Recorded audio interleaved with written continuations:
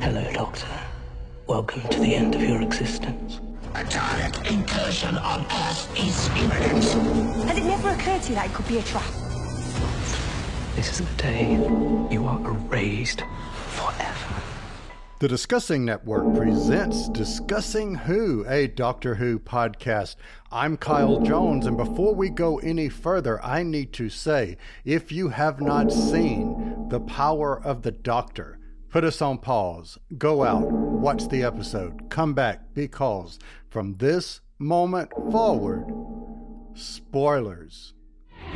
Spoilers. Affirmative. Spoilers. Spoilers? What spoilers? And I killed Sparky, too. I don't want to go. Alrighty, the spoiler warning has gone out, and this is the very beginning of the episode, so you know that it must mean either Kyle's happy, it was a big episode, or both. And who's going to help answer that question? None other than Clarence Brown. Mr. Brown, how are you? I'm doing well, and hello to everybody out there listening. Doctor Who is back. Indeed. And so is Dr. Shackelford. Mr. Shackelford, how are you? I'm well indeed, very well indeed. And yeah, as you said before we started recording, feeling unusually good this week. Indeed. Maybe that's really the power of the Doctor. Oh, well said. But considering, let's assume... I think that grunt meant to kill me now. That was clear. I am containing myself, I promise. Okay. But all right. Assuming, Lee, that someone is listening to us for the very first time and does not know how often I have to contain myself, what would you like to tell them? I'd like to say thank you for joining us. This is an odd one to begin with, and so we hope we don't run you off. But you got a lot of other things you could be doing, and we appreciate you spending the time with us. Indeed. And if they would like to subscribe to Discussing Who, Clarence, what could you tell them? Yeah, you can check us out on any and all podcasting platforms if you want to subscribe. And also check out our socials, which is Discussing Who on each of the social medias. Indeed, indeed, indeed. So, gentlemen, I put the spoiler warning at the very beginning because I don't want to delay anything. I want to get right into this. And literally, the 13th Doctor's era has come to an end. Her journey has come to an end. And I think I need to say that The Power of the Doctor is the third of 3 Doctor Who specials, first airing on the 23rd of October, 2023. It starred Mandip Gill as Yasmin Khan, John Bishop as Dan Lewis, and Jodie Whittaker in her farewell performance as the 13th Doctor. A brief synopsis of the episode says, "Who is attacking a speeding bullet train on the edges of a distant galaxy? Why are seismologists going missing in the 21st century? Who is defacing some of history's most iconic paintings? Why is a Dalek trying to contact the Doctor? And just what hold does Rasputin have over Tsar Nicholas and in 1916 Russia?" Summary view. Lee, I'll start with you. Summary view. What did you think of this episode? Well, I think we may have all approached this with some dread and said, oh my goodness, this could be bad. And the first word I heard from somebody else, trying not to spoil on Facebook, just said, I hate this. So I kind of went into it braced for the worst, and I just had a rollicking good time for 90 minutes. And I want to come back to the person who was saying, I hate this.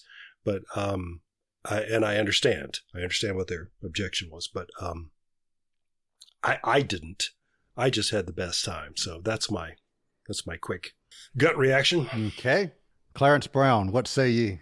I would say that this one is kind of hard to hate for obvious reasons. As we get ready for this review, oftentimes we'll watch it or, listen again. I did not want to listen again. I didn't want to watch again. I wanted to just go in with my first impression and let that, be what I come into this review with.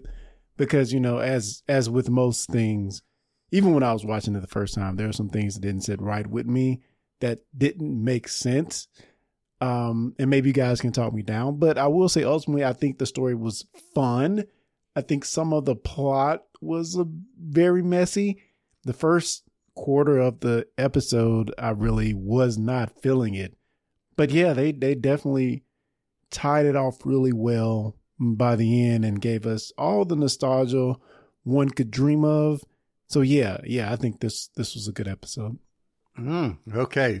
So this is why I love doing this podcast with the two of you, because you guys play right into my questions. And I think that's simply because we've almost done this 300 times and we just play off of beats of each other. That being said, we're going to get right into, in just a moment, Clarence, some of the things that you just mentioned. That said, I did something. So I'm going to make this a little bit long-winded, but I did something that I've done with every single incarnation of the Doctor since we had the 9th Doctor transform or regenerate into the 10th Doctor, which is rewatch all the episodes in prep for the regeneration. I rewatched some of the 13th Doctor era stories for the first time since we reviewed them, which is literally something that I've never done. That being said, I went into it prepped to be disappointed. I wasn't disappointed. I was happy beyond measure happy, but there were plot holes in the story, and I want to get into that. So the first thing that I want to talk about as a group, the three of us, is let's talk about the overall plot of the story. And I'm going to try my best to sum it up, and I want to see if you guys agree with this, want to edit it, or disagree and want to do your own thing. So here's my overall plot as best I can whittle it down, which is the Master attempts to imprint himself as a forced regeneration to become the Doctor, thus inheriting seemingly unlimited regenerations. Everything the Master has done in this incarnation to this point has led to this goal. Thoughts? Unlimited regenerations, what? Come again? Because I didn't get that from this episode at all. Lee, what do you think? And then I'll answer the question. Well, it seemed like that could be a side effect of making the Doctor turn into him. But I think really his goal is just to get rid of the Doctor once and for all. You know, he'd be sure because he'd be the Doctor, or the Doctor would be him. I feel like that's all the goal. So hence right there is one of the things that I think if you take away some of the fan service that we got, I think helps us to see that the story, back to Clarence's point, there were some plot holes in there, because if the three of us could not come up with a concise that we all agreed upon, that says something about the story. And Clarence, where I was going with that was, my assumption was if the Master is imprinting himself onto the Doctor and he has, revealed to her she's the chimeless child, that in turn would give him, if he is in the Doctor's form, and the body give him the ability to regenerate unlimitedly because he is now her or the Doctor. Well, if that was the case, they should have said that, and that actually would have made more sense as a motivation. But from my gathering of the episode, his only real motivation was to tarnish the Doctor's good name. And to me, that makes everything else he did in this episode dumb. I mean, if he could have just killed her, he had his own TARDIS. It looks like the Doctor's TARDIS. Sans just different colors on the inside.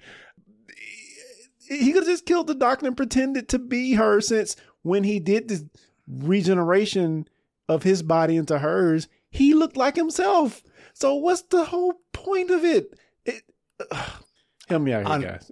Unless it's to get the they didn't say that can regenerate. They didn't say that. I agree. I agree. Yeah. Lee, what do you think? Mm-hmm. No, I think you're right. It's funny. I have quibbles with other plot holes in this, but that's kind of the big one, and I hadn't really thought about that. It would have made a lot more sense to have Jodie Whittaker playing the Doctor and the Master, Yes. Yes. Right? For him to force that regeneration and then for it to still be the master, but now he looks like the Doctor. Yes. And that would have been a real treat to watch her play the master, too. So now I'm mad because they didn't do that. But yeah, I do get it. And it is fun to see him in her costume and all that stuff and saying, I've regenerated. I'm the Doctor, never mind what I look like. And I'm a little troubled by the fact that we had that glass box that has Rasputin in it, and they just sort of walk off and leave him there. Mm-hmm. And I'm thinking, man, if there's one thing we've learned over nearly 60 years is don't turn your back on the master. But nothing happened with that, so I didn't quite follow what was going on there either. I said, wait, there's two of him now? What's happening? I don't understand. I'm so confused. Because wasn't it one in a few... Well, let me just interject real quick. Because wasn't it one in our current time as well that escaped from the prison? What happened to that guy? I'm so confused by the story. Yeah. So part of the confusion comes from Rasputin. As I'm asking this question, I'm going to preface by saying I love this era in Russian history. When I was a teenager, I was obsessed with Anastasia, the mystery of Anna Anderson, the whole mystery of was a child of the Tsar survived the massacre of the royal family, all of that. I was so into that. So when I heard that there was going to be a reference to this, Nicholas II and the family, I was like, okay, this is going to be so cool. The master did an excellent job, I think, of being Rasputin, but for the entirety of the story, what purpose was there? Or was there a purpose other than the visual? It's just this is a time travel show. We need the time travel. We need something. Yeah, we gotta go to Russia in 1916. Well, and I wondered if it's just pure fan service too, because one of the things that we know historically about Rasputin, or one of the things they say, is that he had a mesmeric control over people, that he could look you in the eye and you found yourself wanting to do whatever he said. And it's fun to sort of explain that by saying it was the master who we know can do that with people. So it's like, oh, well, that explains everything. Rasputin was actually the master. Also, there's this great film, Nicholas and Alexandra, and the master, Rasputin is Tom Baker. And he's brilliant, and so I wondered if a lot of this wasn't just sort of a way of tipping the hat to the Fourth Doctor. Is Rasputin known for dancing? He's known from pretty much everything. Yeah, including in the bedroom. Yes. So the myths and legends go. Yeah. So that's really part of the person's history. Yeah, he was a very bad guy, and dancing. But people adored him too. Well, yeah. I think that's the master. So that's Sasha Dhawan's master. If that is, I got another problem because they copied that directly from what's the name of that franchise? It was a prequel where they had Rasputin in that series as well. Is it the League of Extraordinary? No. Oh man. Okay, I'll come back when I remember the name of the franchise. Yeah. But there's a scene where they dance and fight, and it was very similar. I'm like, is Doctor Who just jumped the shark when they played the music? Okay, I'm done. Go ahead. But see, this is exactly what I was afraid was going to happen, is that this story works while it's in kind of a bubble. But if we start poking at it, it will just pop. It'll just. Well, I purposely staged this conversation for us to air our grievances first, and then get into the things that we really, really liked, because I think they're coming. But one that really stood out to me, so much so that I even verbally commented on it when they brought this up. So this idea that we have a Dalek that is reaching out to the Doctor because the Dalek has decided that the entire Dalek plan is wrong. And the Doctor acts like this is the first we've ever heard of this, and this is something new. And I'm thinking they're going, and I verbally say, what about Dalek Khan? What about Rusty? Yeah. No, I had the same reaction. The doctor said, "Wow, that's a new one." I thought, "No, it isn't. It is not. It's rare, but it's certainly not the first time this has happened." Clarence, I think you may have my intuition is telling me you have figured out what that franchise was. So would you like to go back to that real quick? Yeah. The name of the movie or the franchise is The Kingsman. They did a prequel movie called The King's Man. And in that one, it has Rasputin in it. And he's like dancing and acting maniacal, sort of like the Master was in this episode. So, that may have been a deliberate shout out. Maybe. So let me ask you guys about as a standalone story. So let's assume for a moment, let's just think of this as a standalone story and not the end of an era finale. Does it pass the smell test? Whatever the smell test is, does it pass the smell test for you? Standalone story and not the end of an era. Does it pass? Clarence, what do you think? Well, we talk about the story of the nostalgia because I think anytime it'll pass with the nostalgia in it. But story alone, I feel like to me, it feels as if they had these plot or these beats that they wanted to hit. And that's what they started with. And they worked their way back. That's kind of how it feels because we do get those big tentpole moments that have this brilliant idea of this hologram and, things like that were ingested that were within this story that made it very interesting and very appealing. But I think overall, some of the things that happened that pushed the plot along kind of just didn't quite gel with me. But again, we do hit these points that are quite awesome, like the Master having his own film and things like that. But to me, the overall narrative that puts all those pieces together felt kind of weird and not well thought out. Yeah, it is. It's hard to untangle the fan service from the story, isn't it? But I do think that it hangs together nonetheless. I don't know. It'd be interesting to hear from people who don't have the history with the show, who don't know who some of those people in Graham's support group there at the end were. If you just have no idea who Ace or Tegan were, then or who those specters are that they're talking to, does it all still make sense? Does it still hang together? Because I cannot be objective. I don't know.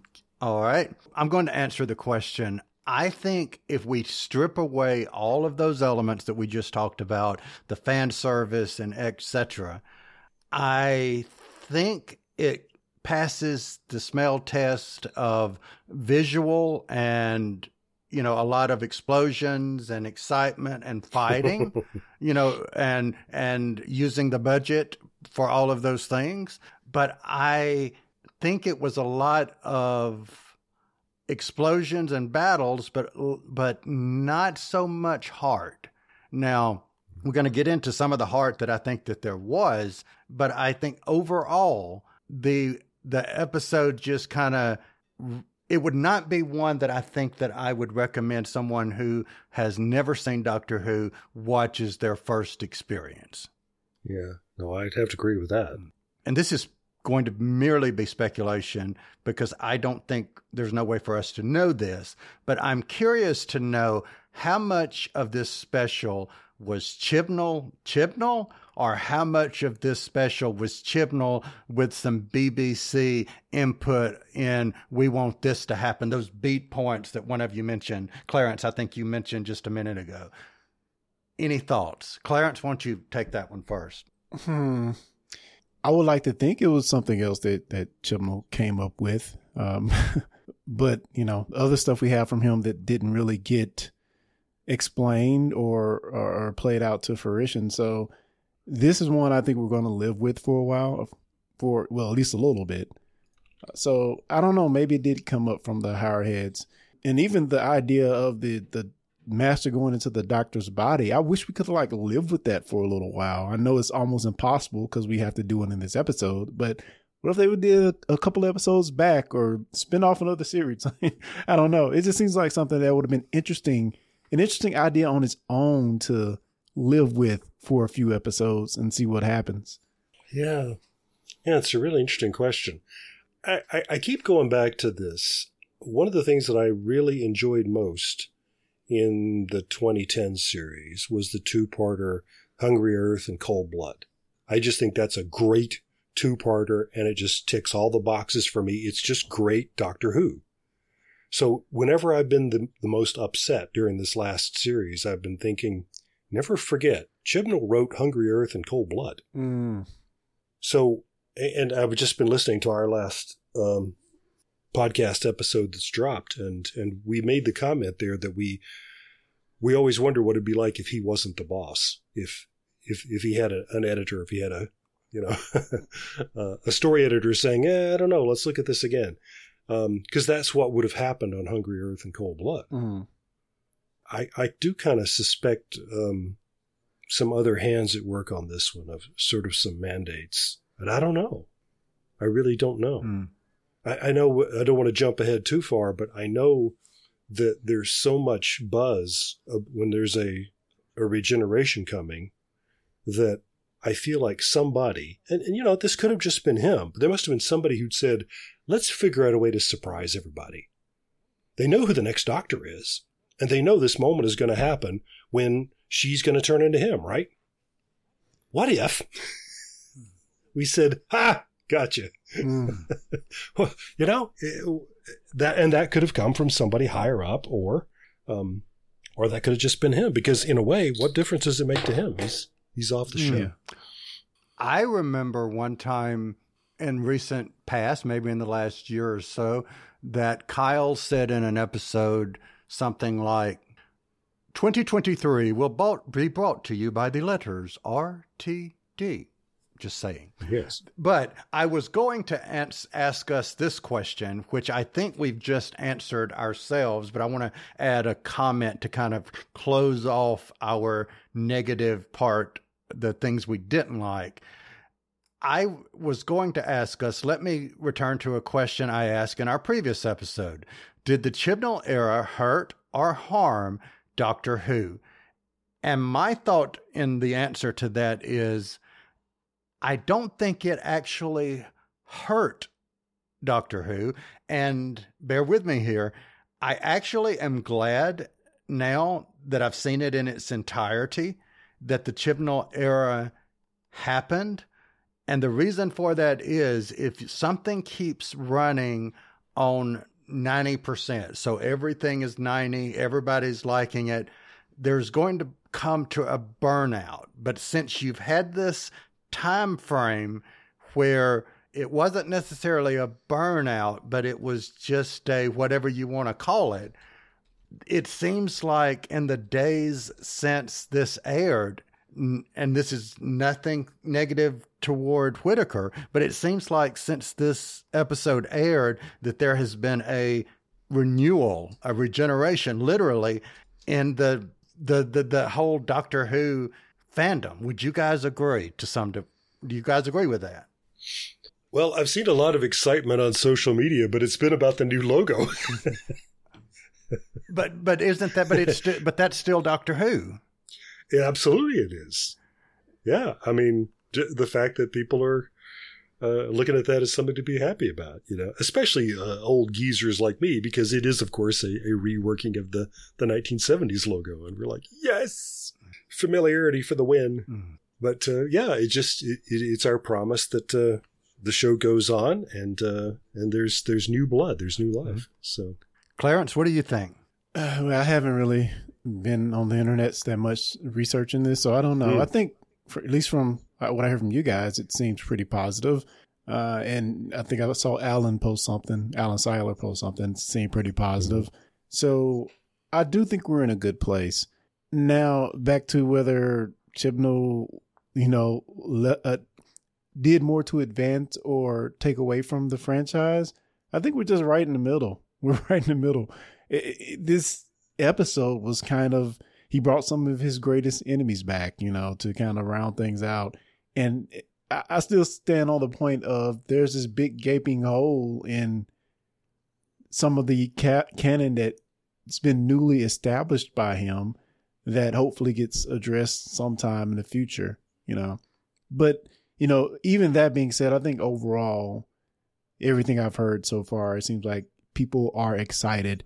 And a lot of that is mainly due to the appearance of a said doctor. But, you know, I think we have a lot to be excited about going forward with an old showrunner coming back.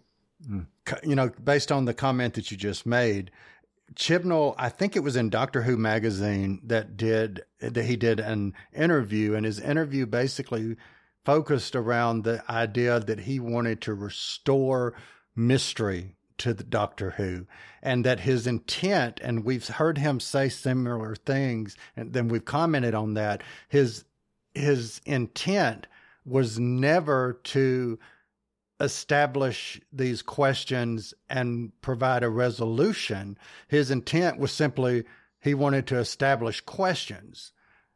We could argue that forever, probably, whether that was right or wrong, but I think that's wrong. But thoughts on what you guys, do you think that's a good or a bad thing? I think time alone can tell. Ooh, time. So let me ask you guys real quick before we move on, any other negative or things that you did not like before we get into the rest of the review? Things I would have changed about the episode. I would have changed the degeneration. I would have changed it to a different color. Just for a visual difference. Not much difference there. And I also would have changed our old classic companions coming back. I would have liked to see them maybe captured or something. I don't really like how they got in the mix in the story. Although it was cool, it was interesting, but I think it may have been more fun to see them somehow caught up in the story a different way instead of just, getting a letter from the master. And so okay, let me stop. No, keep going, please.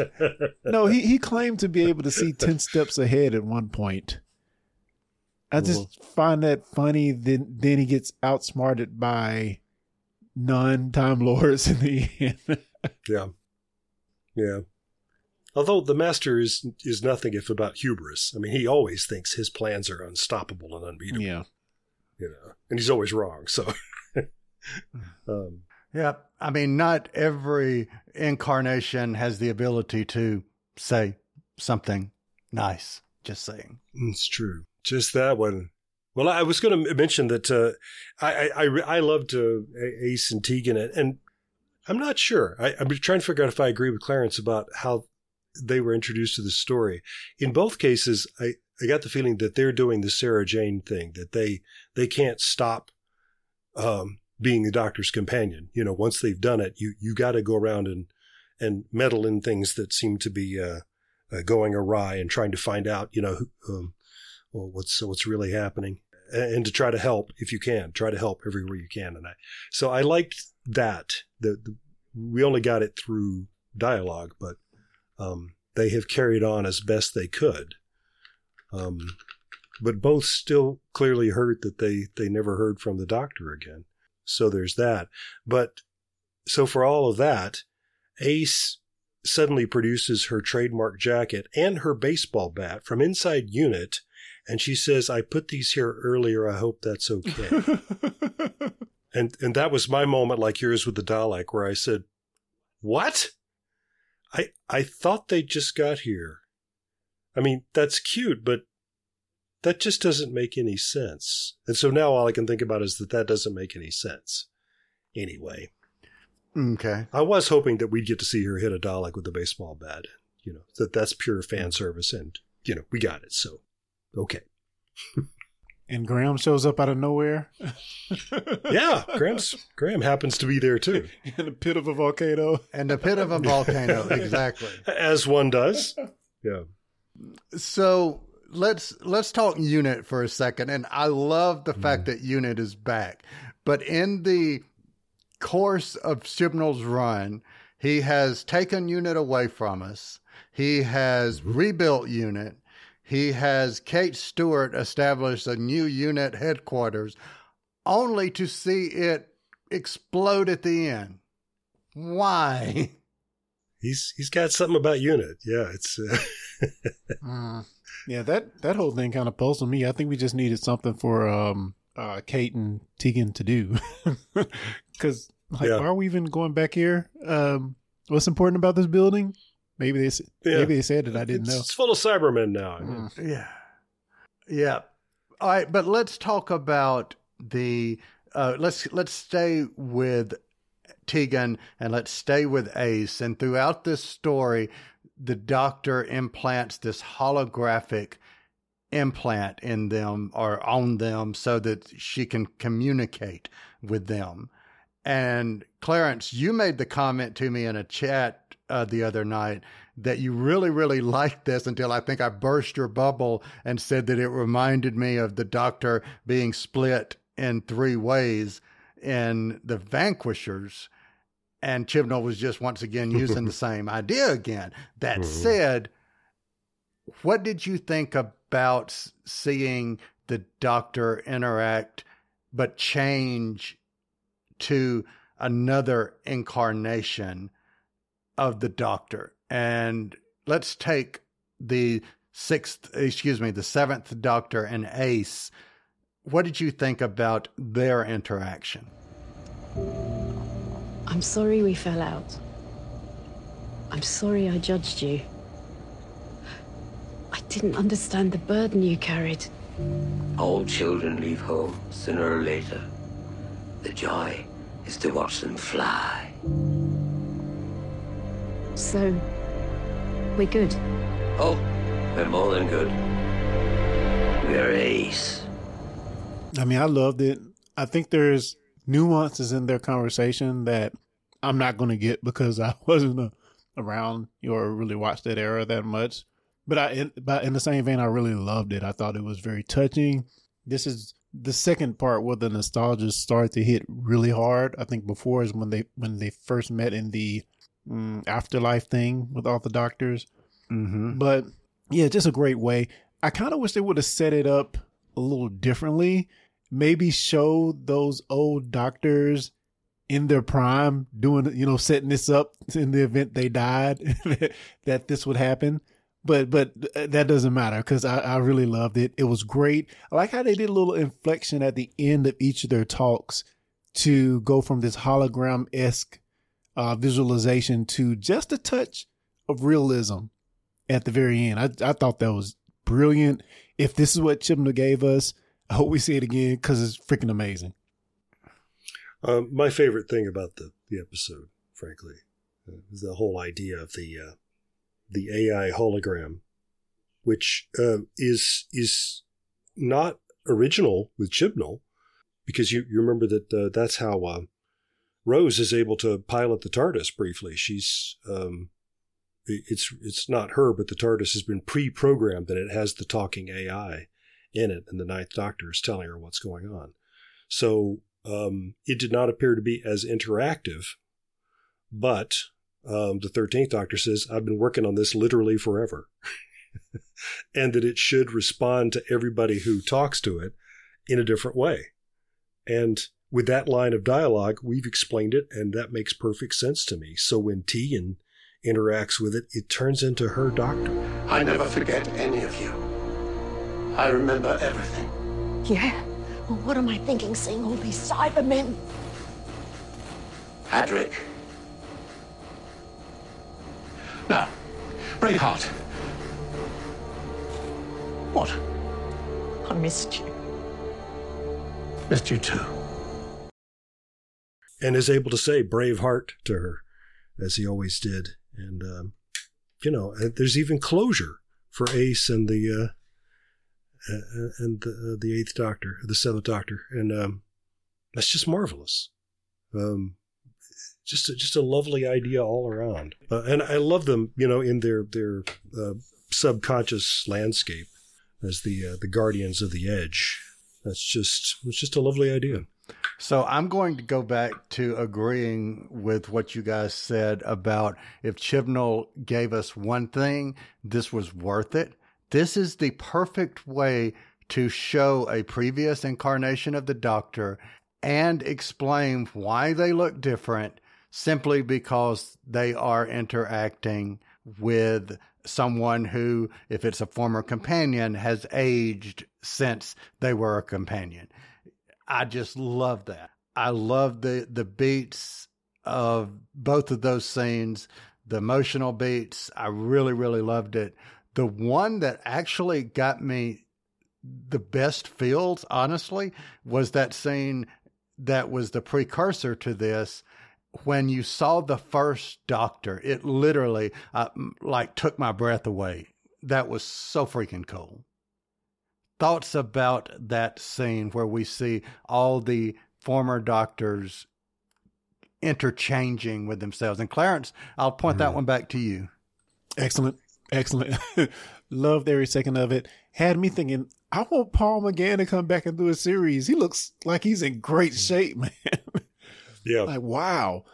But yeah, just a great scene. I wish we could have got number 2 in there somehow. If it was, you know, 3. Yeah, 3 as well. 2, 3, and 4. Yeah, 4 as well. And we, of course, didn't do any of the New Who Doctors. But man, such a great freaking scene, man. Such a great scene. Lee, what do you think? Well, yeah, especially since Peter Davison and Colin Baker and Sylvester McCoy were sort of famously skipped over in Day of the Doctor, to which they responded with such wit in the Five-ish Doctors reboot. But yeah, it was just great to see them back in the canonical show and to have an important outcome on the plot. There was not just there as cameos. This script device made it possible for them to be important to the story. I just think that's fantastic. Force ghosts. Yep. Yeah, they're Force ghosts, and that's okay. But, you know, I didn't expect that I was going to tear up watching any of this, but that little scene between Janet Fielding and Peter Davison, that got me. Wow. Yeah. When watching that with tears in my eyes. Yeah. What are you thinking when you see the Daleks? Adric. That was just brilliant. Yeah. Cybermen. Yes. I mean, yes, Cybermen, not Daleks. Yeah. And for people who don't know that they lost a companion in combat with the Cybermen, you know, that scene just makes no sense at all. I didn't know. But we know. Well, you guys knew. Yeah. Spoilers. And yeah, and a number of little things like that. It's like, well, that was just for us, but, you know. And I bet if we go back and watch that story, I bet that was probably what started the character of Tegan getting to the point to where she says, I can't do this anymore. Yeah. I will say this about the Eighth Doctor, having watched a lot more of listened to a lot of the Big Finish. He is awesome. And they were playing up his personality. I've learned so much more of how to appreciate his Doctor, because I think that in the audios, he has a thing of he likes books more than people. And he's I'm going to do my own thing. And he was doing his own thing even in this. Why don't you have a robe? I don't do robes. I don't do robes. That's whatever. So let's talk about companions proper, meaning the current set of companions. Dan went away quite quick. Mm-hmm. Lee, what did you think? Were you expecting to see Dan kind of given the boot so quick? No, but you know, in a time travel story, I said we're not gonna leave him here. We're gonna pick up on him again. There's no way. And so I was really glad when he and Graham turn up at the end. I love seeing that as well. You know, he just made a decision that this ain't for me. I almost died out there. Yeah. I've had great adventures, and oh man, I wish I had the quote, but when he disembarks, he makes a statement about how these experiences are going to help me shape my future. And I really love that line. I'm going to look it up in a second, but man, great line from him. But in the end, I do love how he and Graham and everybody have come together to kind of have their own little group to talk about things. I thought it was really, really amazing. I wish we would have got Ryan back as well. just for a cameo, but he might have been shooting something. Yeah, he was originally announced as being in the episode, but I'm looking at the closed captioning. I have the episode open here, and here's what he says on the way out the door. I was one hand away from flying off into space and suffocating. I don't want to push me luck any further. I mean, all this is amazing, and I've had the most incredible time, but it's not my life. And my life's far from perfect, but I need to get back to it. I need to attack it. And I can now because I've been with you. Yes. So good. Isn't that great? And, one of our recent arguments that we've had about, not arguments, but, thoughts about companions in the previous two eras is when they leave, it is such a momentous event. It's, this big earth-shattering exit. Well, one thing that Chibnall did restore in his era is the exiting companion who just exits. That's it. They just exit. So, not saying that's good, bad. Some people may like, some people may not. But something different. There you go. So let's talk Yaz for a moment, and I want to start this one. I think this episode, in my opinion, showcased the very best of Yaz. I think the scene that she had with the doctor, she pulled off, in my opinion, the final goodbye scene between them when they're talking much better than Jodie. Not complaining about Jodie, but I felt her tears were genuine. And, that actually kind of made me sad watching it. I thought she did an awesome job in this episode. Thoughts? And Clarence, why don't you go first? I think she did great. She had to be the doctor for a portion of the episode to help save the doctor. Got to fly to TARDIS, got to stand up to the master face to face, even maroon him on a rock for a minute. So, I think her performance was pretty stellar in this episode. Yeah. I don't know if there's much to add. It was good to see her. I talked about it a second ago, but walk into that room with all the other former companions. And I liked seeing her actually, for the little bit she did, interact with some of the classic companions as well that were in the episode. So, yeah, I thought she had a stellar job. And, it's because of her that we have a doctor going forward, because she was instrumental. I think this is Mandip Gill's finest hour. It was it was terrific performance. And I've had kind of approach avoidance about Yaz. And I was just completely on board with her, and I was crying with her there at the end. It was just terrific. Yeah. And yeah, I'm glad that she followed the invitation, and and I there's some sort of I've been trying to find something online to confirm this, because rumors, but and I'm trying to get the timeline right about when they shot this. But Jodie had a baby this May, and I think that there was some. I don't know the details, but it was a difficult pregnancy that she was sick a lot, and that would have been while they were shooting this. Since I knew that moment where Mandip Gill has to pick Jodie Whittaker up and carry her, I was thinking, oh my God, that is the sweetest thing in the whole world. I think she's carrying her and her baby too.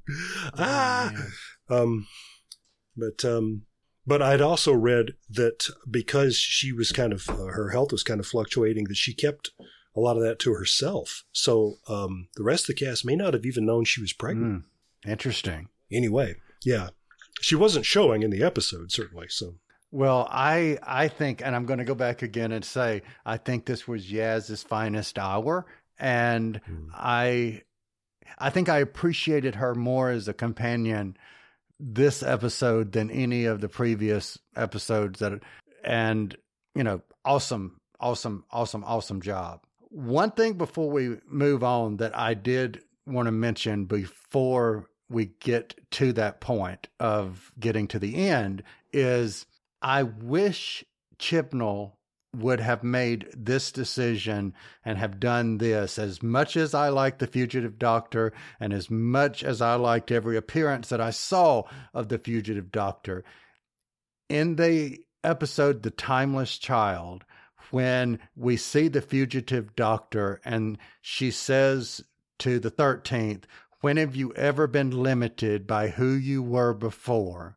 If we would have replaced the Fugitive Doctor with the first Doctor in that scene, I think that would have allowed me and a lot of other people to embrace the Timeless Child, to get the feeling that the first Doctor was okay with it. Yeah. Yeah, I agree with that. So, yeah, it's just like, that's not your decision to make, lady. Yeah. Yeah, I'll buy that. I don't want us to move off this support group at the end without talking about the kind of moment that for me was the punch the air moment. Oh yes, tell us. We're looking around the room, and one of those actors is William Russell. I was so glad to see him, and he only gets one line, but it's, excuse me, did you say her? But that's Ian Chesterton. That's the first human companion of the Doctor, and there he is. Had to do the math. He hasn't been on the show in 57 years. Wow. It's going to be hard for anybody to beat that record of coming back to the show after a gap of 57 years. But there he is. That was good old Ian Chesterton in the support group for people who've been left behind by the Doctor. And he chose to leave, I may say. But yeah. And of course, Katie Manning there, adorable Katie Manning, and Bonnie Langford. Mm. And who else was there? Well, Graham and Ryan and Yaz. Yeah. And Tegan and Ace and Kate Stewart. So, yes, that's right. Yeah. Saying I may be recruiting some of you. Yeah. Hey, what? Yeah. Well, just real quick, Kate Stewart talking about recruiting these folks. Wasn't that Torchwood? Didn't we do this already? Like, where's Torchwood right now? Yeah, indeed. I love that. I will say, whenever I saw William Russell, Ian Chesterton, that was, I think, the moment that kind of teared me up a bit, other than honestly seeing all the Doctors. I was blown away happy seeing that. I mean, I thought I'd been given every single gift that I could possibly have asked for, having seen them. And, I didn't want to go any further, literally, but we had a regeneration. Yeah. We've often commented about having regeneration means tear down the TARDIS. The Doctor, for the first time since the 8th to the war, goes outside. I think the visual of that was outstanding, beautiful. For the first time, I was on board with the music. That entire moment there where she just spreads her arms, looking at the sun, and regenerates. Blossom, yes, blossom.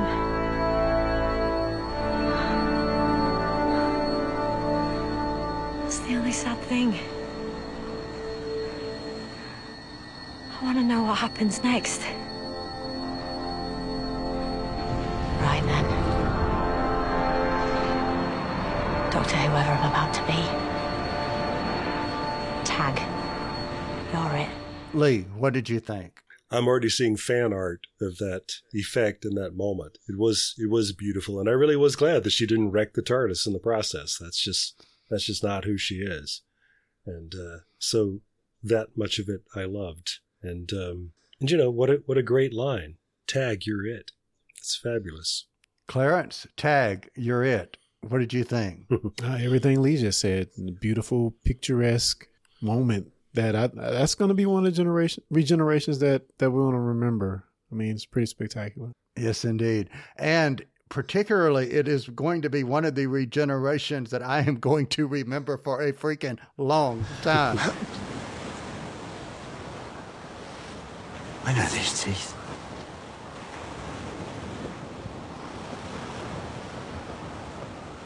What? What?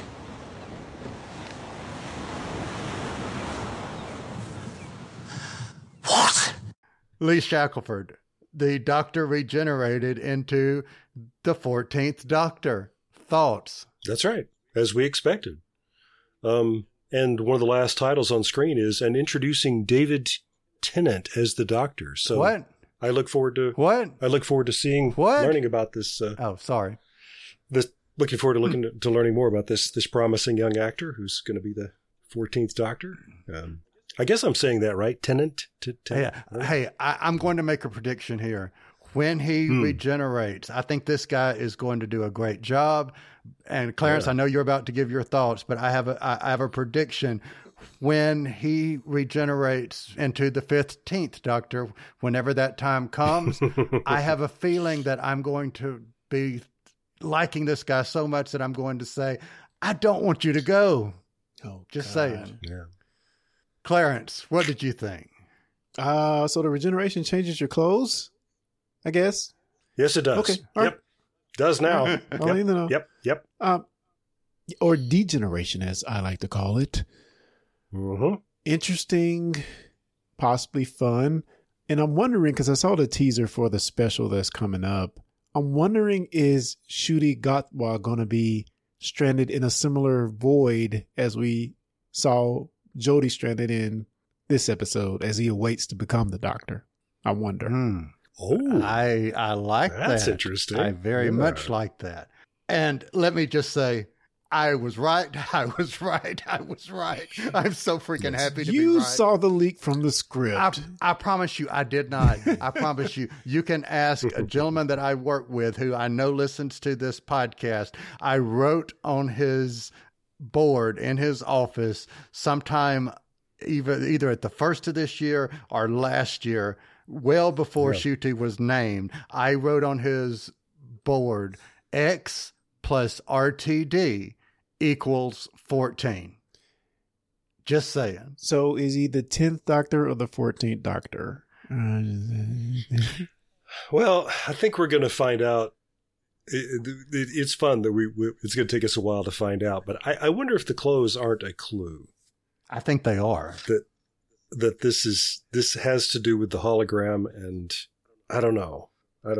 But I mean, since this was a story in which we saw the Doctor actually changed into the Master and back again, obviously all bets are off and anything's possible. When we did our regeneration show, which I guess has yet to be released, so spoilers, I forgot that I wanted to mention that the 11th Doctor actually died, D-I-E-D, died, and River gave up her regenerations to restore him. Does that count as a regeneration for him? Good point. Very, very good point. Now, according to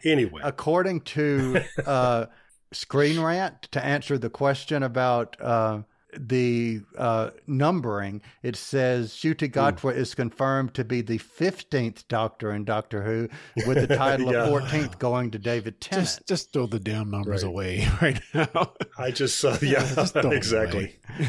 It's only valuable if you're collecting the action figures. Yeah, I'm through with the numbers henceforth. Well, just tell me the actor's name. Yeah. Well, the Doctor did say at one point, and I am hearing this in my head, the Doctor says, I never forget a face. The curator says, I know you don't. And in the years to come, you might find yourself revisiting a few. Just saying. That's right. We knew it was going to happen. So I'm going to make a prediction here.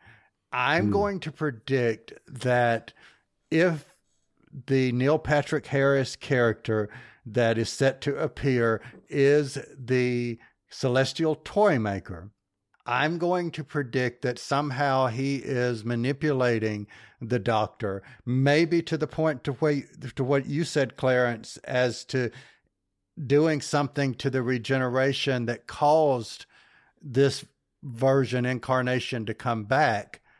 And if you've seen this trailer, with Ncuti's Doctor saying, can somebody tell me what the hell is going on here? That just makes me think this, and maybe the clothes are part of it. Who knows? Yeah. But to me, this is the first time with Chibnall, we talked about, we don't know how much he had to do with this, but it's actually, the episode provided like a great explanation for why she may, or they, as Shooty said in his video, which I love, they may be going in reverse now. And to me, that was the whole justification I gave it, that because we already just did a degeneration, as she said, as she emerged from that capsule thing.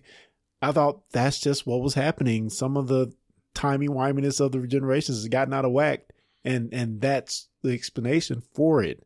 Now, you may be totally correct that this toy maker may be manipulating something, but that's what I got out of it. I thought it was that manipulation there that's put us on some downward or backward spiral that is leading to what we have now.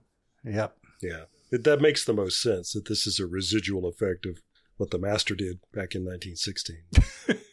I don't care if it was the Master in 1916. I don't care if it was Missy and Missy time. I don't care if it was the first Doctor in 1963. I don't care if it was the 12th Doctor in whenever. I don't care if it was Bill Potts waiting for somebody. I don't care. The 14th freaking Doctor is David Tennant. Now, I'm happy. There you go. I guess. Whippy. I can hear your happiness. Well, and I said I was going to be fair about this, and so I really want to honor that it's our friend Nicole, who's frequently a co-host on this show, who loves David Tennant, but has serious problems with some aspects of the 10th Doctor. And so she was one of the people who was very not happy to see this little trick being played on us at the end, because the last thing she wanted to see was the 10th Doctor come back. And I respect that. I guess this is a calculation, and it may be one of those things where Chris Chibnall may or may not have even had anything to do with it. But this could have been a real calculation on the part of the BBC on the strength of how many people love, worship, and adore the 10th Doctor. So, but, for her own reasons, Nicole is not happy. So, although maybe during his time he can go and freaking apologize to Martha for the way he treated her, and some other things like that. Maybe we can get some closure on that. I don't know. It would be amazing if he just jumped around every now and then. This episode he's the 8th Doctor, the 9th. That would be and cool. Who's to say we won't see that? That would be fun. Literally, that's right. Who's to say we now won't that see that? It seems like all bets are off. I've got to stabilize my regenerations, or it's going to continue forever. Give me that planet. I need a planet to do this. This is the next. This is the 60th anniversary. So who's to say within the 60th anniversary that we don't see a regeneration into Paul McGann's 8th Doctor? We don't see David Bradley as the first Doctor for a moment. Maybe this isn't the traditional, if it will be a traditional multi-Doctor story in the sense of several Doctors, together. It may mean the Doctor being several Doctors throughout the story. They're saving the 4th Doctor for the one of the things. Exactly. Yeah. No, one of the things that would have been lost on people who don't know, the classic series is the quick reference in this to a forced regeneration, and the Doctor being told, "Oh, you've had this happen before, haven't you?" Maybe now in New Who that means we're going to go back and explore that space between 2nd Doctor and 3rd Doctor, as many of us have always. And you know what would have been an awesome line when she began to regenerate? She would be like, "Stop this, you're making me dizzy." That would have been awesome. That would have been lovely. Yeah. All right. So before we get into our favorites, because we are right at an hour, but I knew that this would take us a little bit longer.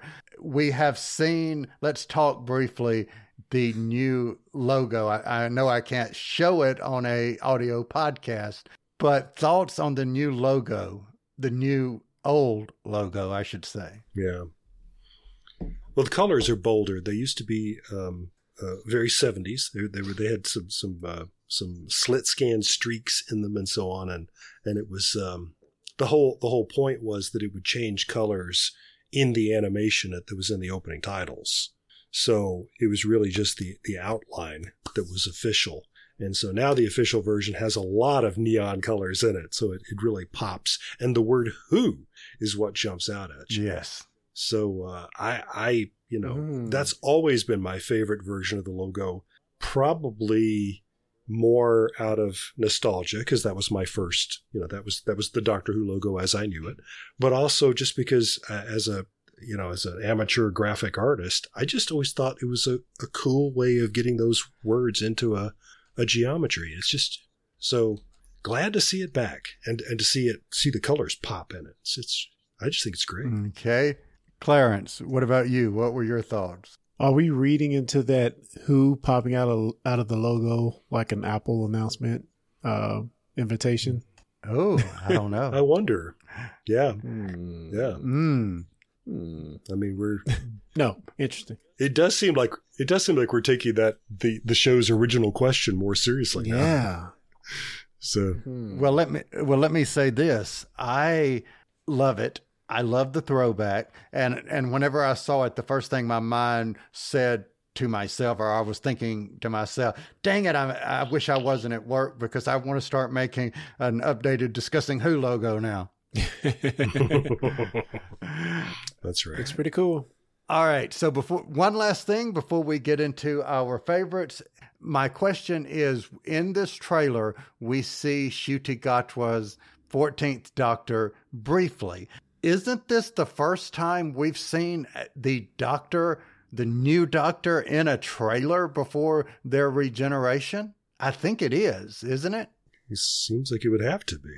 So once again, we broke history. So there we go. Yeah. Or broke precedent, or broke with history, whatever. But what we're not going to break with is our favorite quote. Favorite quote. Lee, I'll start with you. What say ye? Favorite quote? Well, I want to say that I just loved William Russell saying, "Excuse me, did you say her?" Just because it's him. But, and this is another shout out to people who know the classic series. But when we met Tegan, the Master had already tissue compressed her Aunt Vanessa. And that was a terrible, terrible thing. And while the Master is going around being crazy in this, and he's deliberately provoking people, as he walks past Kate, he says, "Your dad was an idiot." There's no reason for that. But this is the thing that really got me, that made me just want to say, shut up. "Oh, Tegan Javanka, how's your Auntie Vanessa? Do you keep her in a little doll's house?" Damn. Oh, shut up. So is the reverse tissue compression a thing? We've never seen that before. Maybe it only works with cloned Cybermen. Maybe. I don't know. The Doctor doesn't even mention it when we have all those professors at the mock conference that the Doctor has. That's right. Yeah. Clear up all the dead bodies. Yeah. All right, Clarence, favorite quote from you. Can I pick a worse quote? There's so many good quotes. I want to be anti here. So Yaz has this line where she gets the gun and she's got it trained on the Master, and you wouldn't say this because it makes it seem like you're incompetent, but she says, "Don't you worry, I've got weapons training." I'm like, what? That makes it seem like you don't know what you're doing if you say that in a moment. Yeah, it's unfortunate. Yeah, that made me cringe a little bit. Once again, Chibnall doesn't show, he tells us. So there you go. All right, my favorite quote would be, there were several good quotes, but my favorite quote would have to be, "I know these teeth." Favorite quote. Favorite scene. Clarence, I'll start with you on this one. Favorite scene. So many, man. So many. I think I'm going to go with just the holograms. All of them.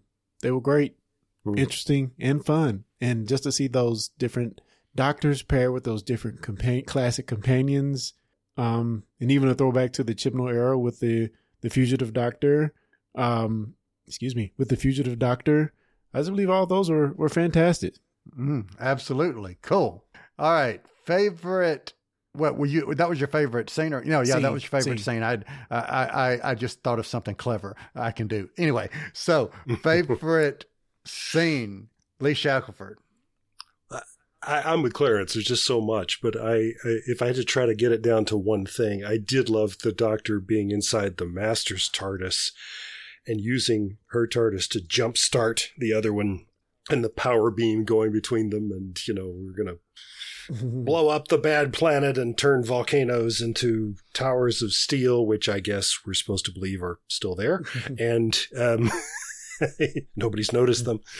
It's just a whole sequence of a lot of sci-fi stuff, and I just loved it. Just loved it. So. My favorite scene. Does anyone want to guess? The regeneration. Oh, cool! Wow, that's good. Yes, the regeneration scene.